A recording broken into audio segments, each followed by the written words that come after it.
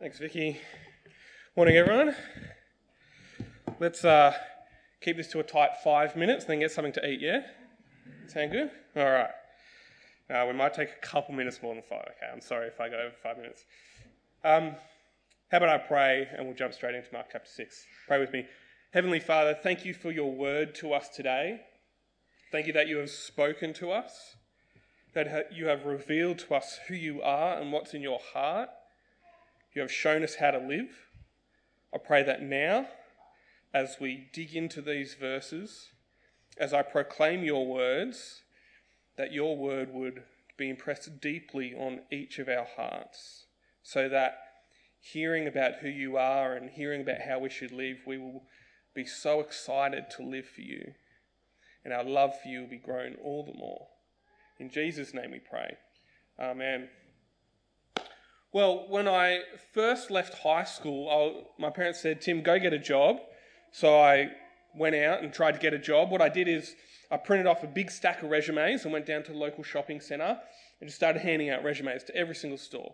Like whether a store I wanted to work in or not, I just handed them out. I met a bunch of people in the store working there, tried to be as nice and polite and professional as I could be.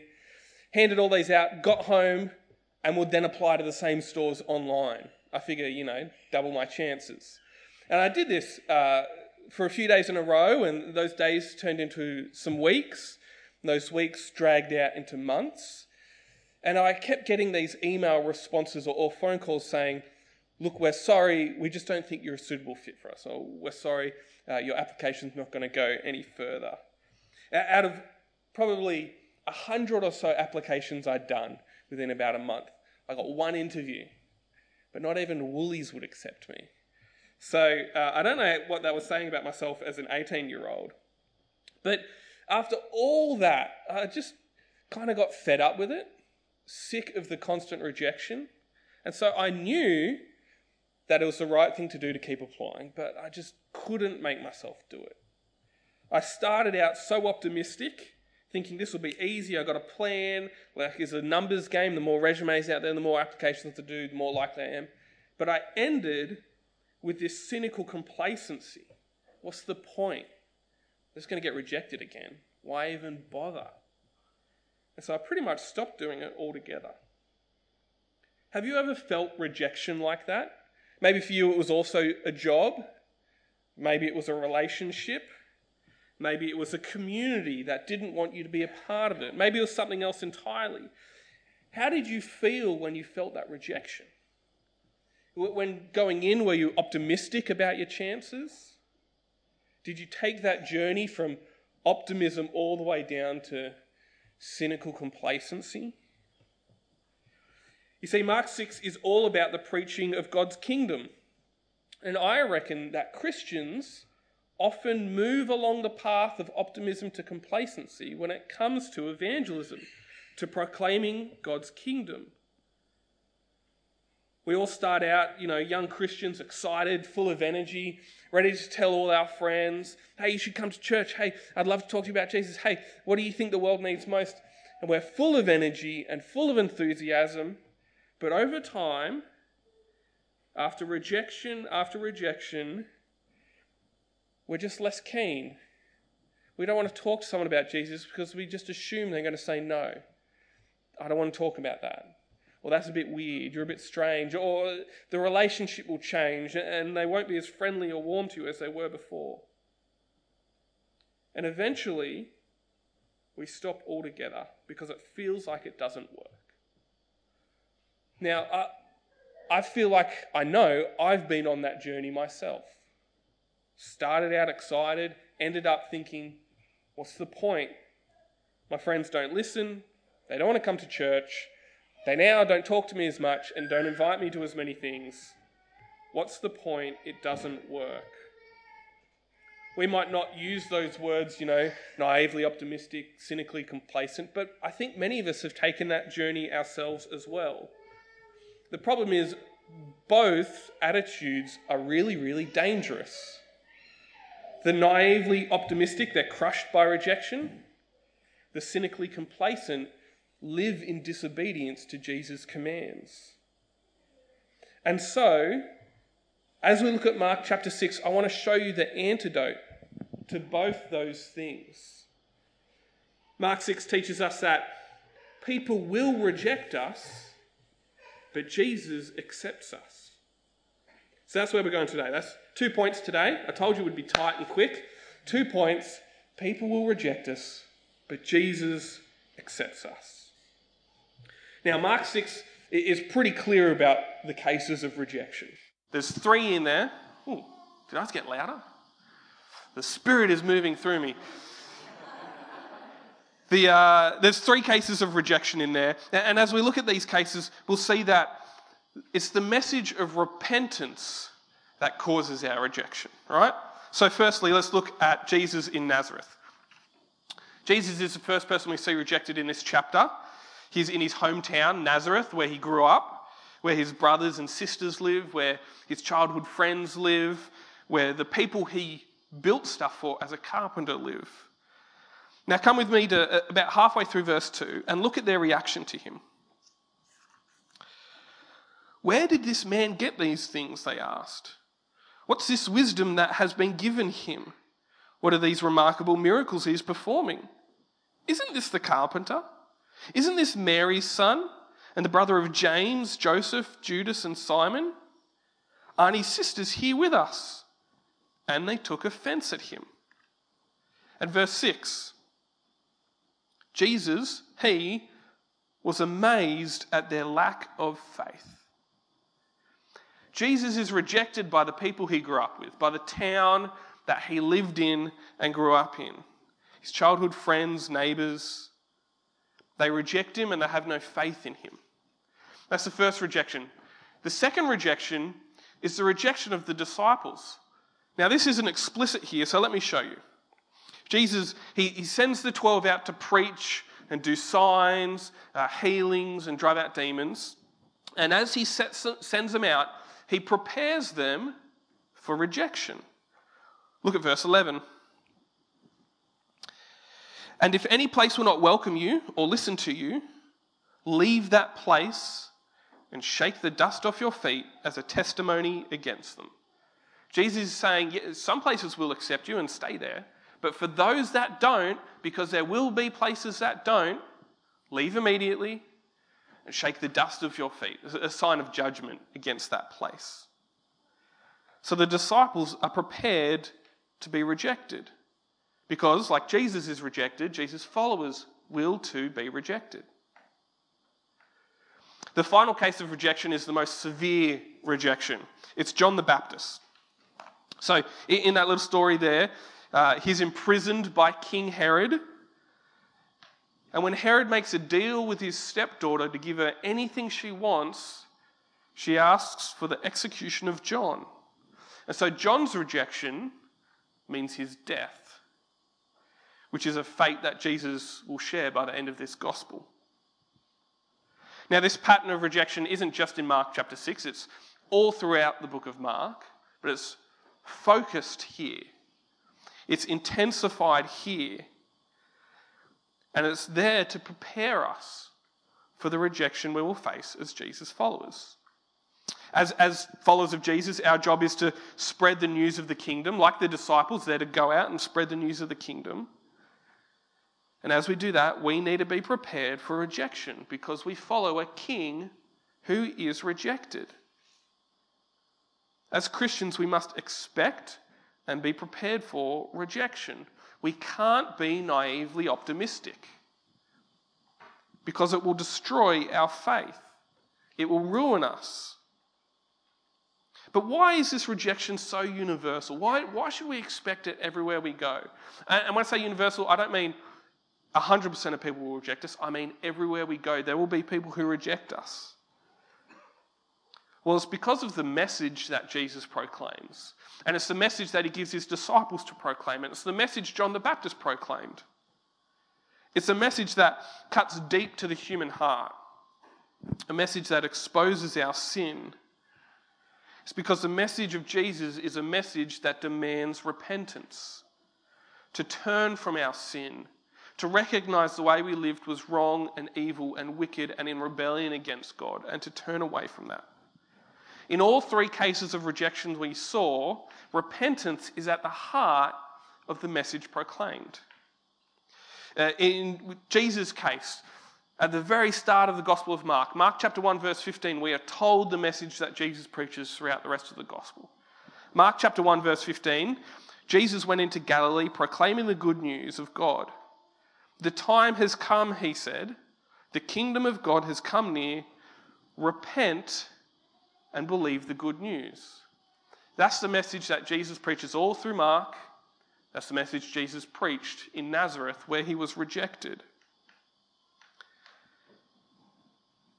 In chapter 6 verse 12, the disciples are rejected because they went out and preached that people should repent.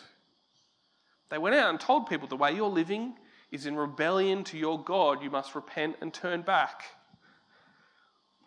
John is arrested because he called Herod and Herodias to repent. Verse 18, for John had been saying to Herod, it is not lawful for you to have your brother's wife. And implicitly behind that is, so fix it. Fix the situation, Herod. Repent, turn from your sin.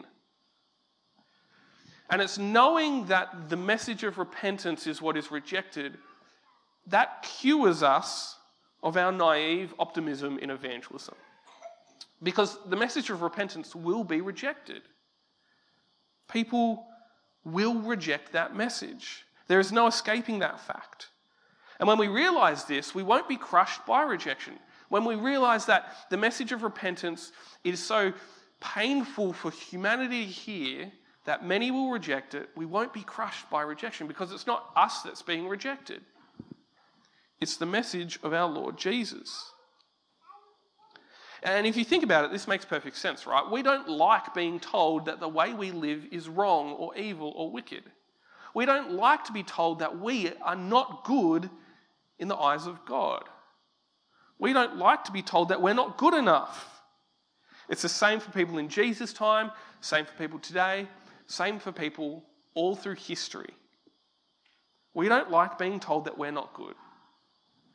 I used to watch this show called Scrubs. Don't know if you've ever watched Scrubs. Scrubs is a sitcom about a hospital. It's about the doctors and the nurses and the staff of the hospital and all the funny things they get up to. Everything I actually know about medicine I've learnt from this TV show. So if you're looking for medical advice, I'm your guy. I learnt that surgeons are constantly at war with medical doctors. They're trying to always one-up each other. Who's the better surgeon? Who's, you should give them medicine. No, I'm going to want to cut them up and things like that. I learnt that all surgeons, they're dude bros. And, everyone else are nerds. I learned that janitors, they're the real power brokers of the hospital. They're the ones really in control of all things. So you shouldn't cross janitors in a hospital. So, like I said, come to me for any more wisdom about medicine, health, hospitals. I'm your guy. But as funny as Scrubs was, and it was very funny, I really enjoyed watching it, they also took moments to really kind of reflect and invest your time in dealing in the pain of dealing with the sick and dying. It was a show that didn't shy away from it. I remember a particular episode where there's a young doctor.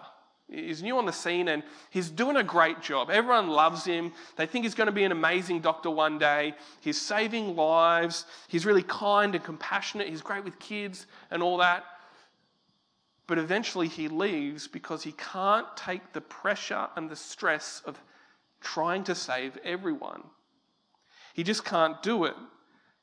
And so he leaves. Now, I reckon being Christian is actually a bit like being a doctor in a hospital. Except it's a doctor whose only job is to break bad news to people. To go up to people and say, the diagnosis has come back, you have cancer, it's terminal, it will kill you. And then to go to the next patient, you're dying. And the next patient, inoperable. That's a bit like what Christians are. And it's hard. It's painful. It's draining.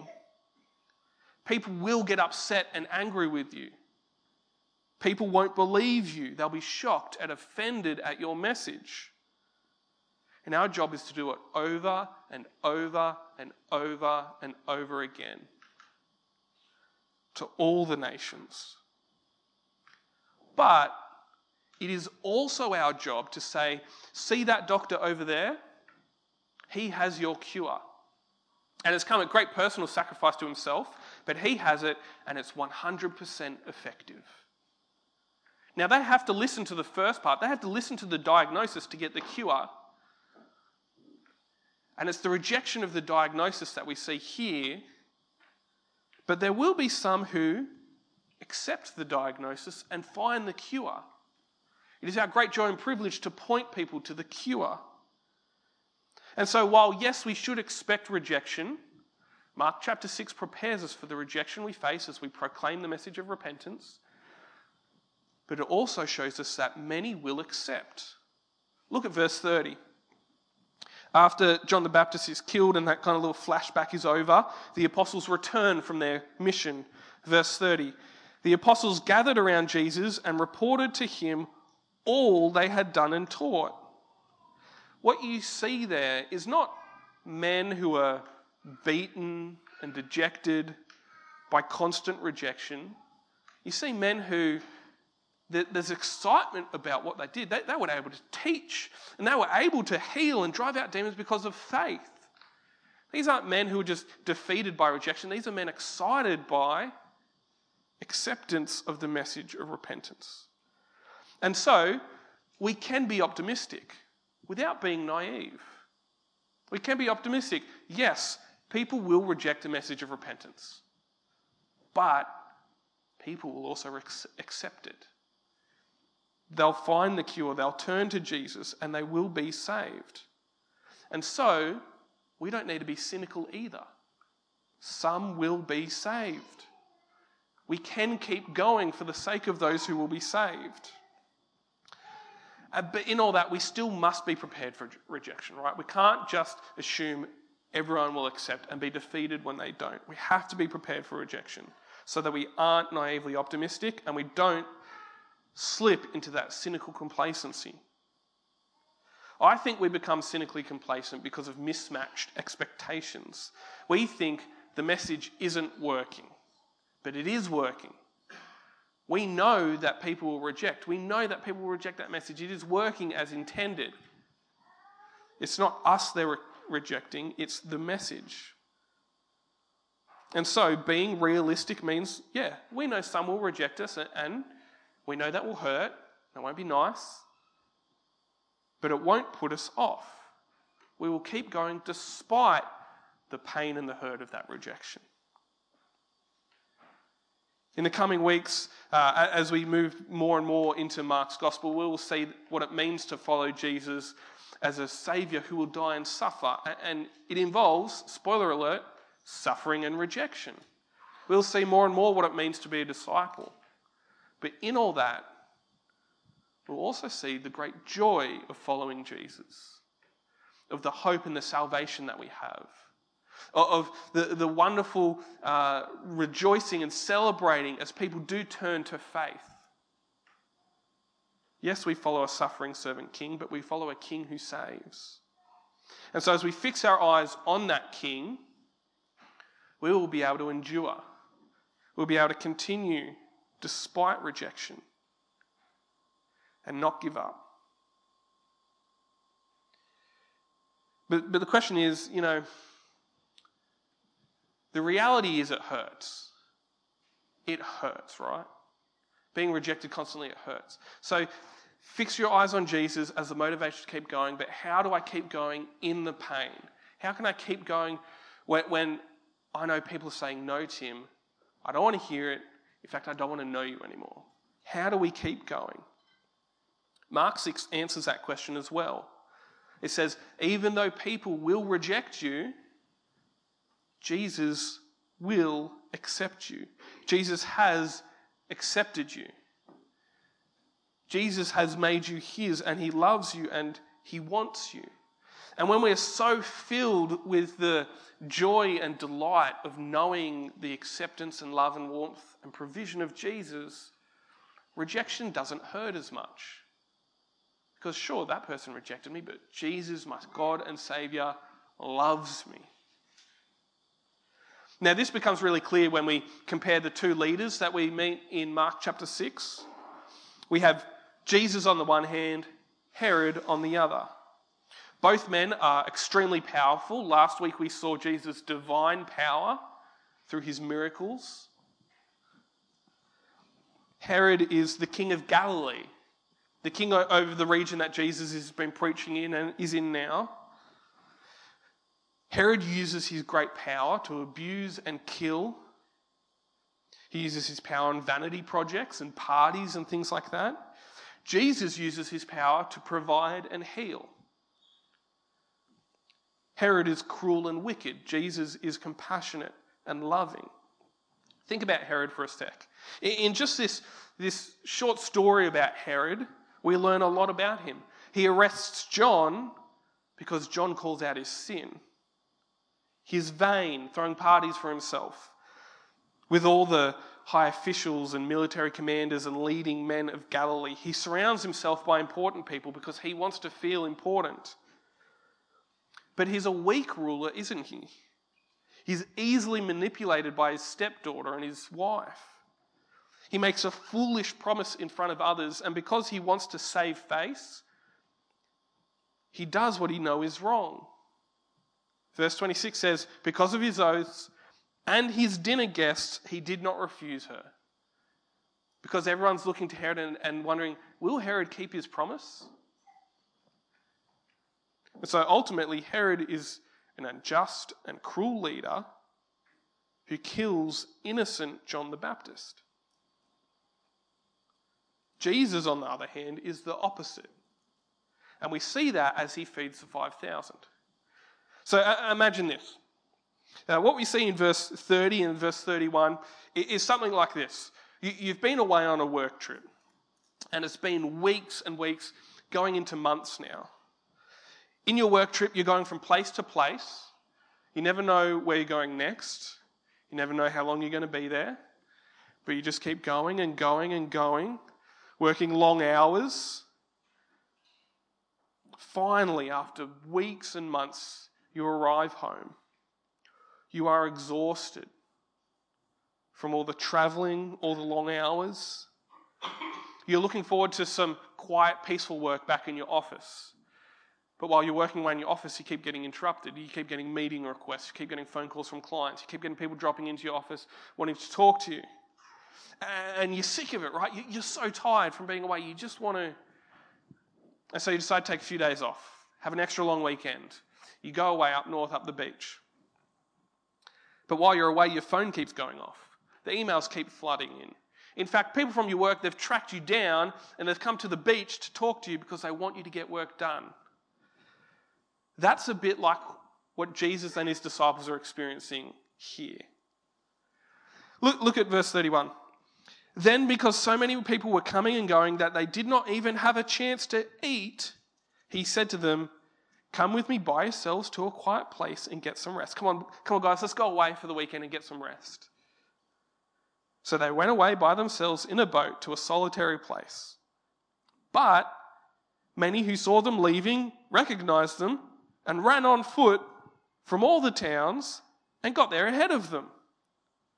Imagine that. You're trying to get away for some quiet time because the crowds, they won't even let you eat. And you're trying to get away and they run and beat you to the place you're going just to see you. Imagine you're Jesus in that situation. How would you feel? What do you want to do? Yell at the crowds? Go home, go away, leave us to rest. Hop in the boat and see if you can beat them to the other side. You know, Jesus at different times just kind of disappears from the crowd. Maybe Jesus is thinking, maybe I can just work my miracle magic and just, I'm out of here. I think we feel like Jesus would be justified doing any of those things. But Jesus doesn't do any of them. Look at verse 34.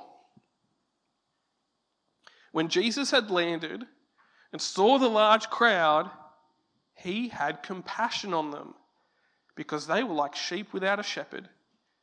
So he began teaching them many things. Jesus sees this crowd, and instead of running because he's exhausted and hungry, he has compassion on them. The word for compassion there, it talks about a churning of the guts, right?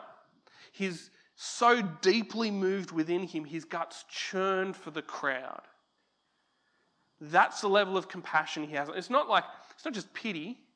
He's not just looking at their pathetic state going, no. He loves them so deeply that his guts are moved for them. They are sheep without a shepherd. They are a people without the leader that they need. And so instead of rejecting the crowd and sending them away, he becomes their shepherd. He teaches them. He feeds them. He accepts them because he loves them. They were God's people without the ruler that they needed or deserved. And here is Jesus lovingly accepting them. You see, Jesus is the ruler who deeply cares for his people, who loves them to the core of his being. And this is the same Jesus who loves us and accepts us. He sees us, sheep without a shepherd, and becomes our shepherd. Jesus heals the crowd, and he heals our souls. Jesus provides food for them, an overabundance of food, and he provides an overabundance of life and salvation for us. Jesus is compassionate on the crowd and accepts them. He's compassionate on us and accepts us by dying for us, forgiving us, inviting us into his kingdom. How can we face rejection throughout the entire course of our Christian life? By knowing that we're accepted by Jesus. By knowing that he will not reject us, he will not turn us away, but he will lovingly shepherd us and provide for us and feed us. And so, even though we are rejected by people, we know we're accepted by Jesus. And knowing that Jesus accepts us more than makes up for any rejection we might face in this life. As we go around spreading the gospel, as we go around asking the big question, as we go around inviting people to church in a few months when we're preaching on those questions, we can expect there'll be rejection, but we will be secure knowing that Jesus loves and accepts us. We don't need to fear rejection, which leads to cynical complacency. We know Jesus loves us. He's deeply moved in his guts for us. And so we are freed by Jesus' love, right? We're freed from the fear of rejection. We're freed from the fear of what other people think of us. Because Jesus loves us so much more, we are free to go hard for the gospel. We are free to make big sacrifices.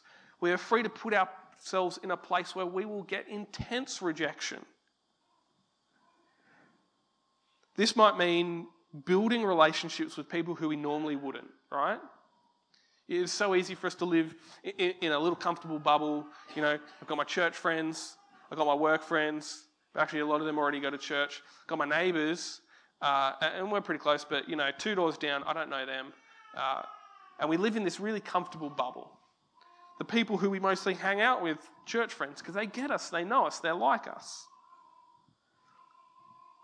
But if we so feel and know the warmth and love of Jesus' acceptance, we are free to have relationships we wouldn't normally have, associate with people we normally wouldn't, become vulnerable with people we normally wouldn't become vulnerable with. How can we share the gospel with people when we have no relationship with them?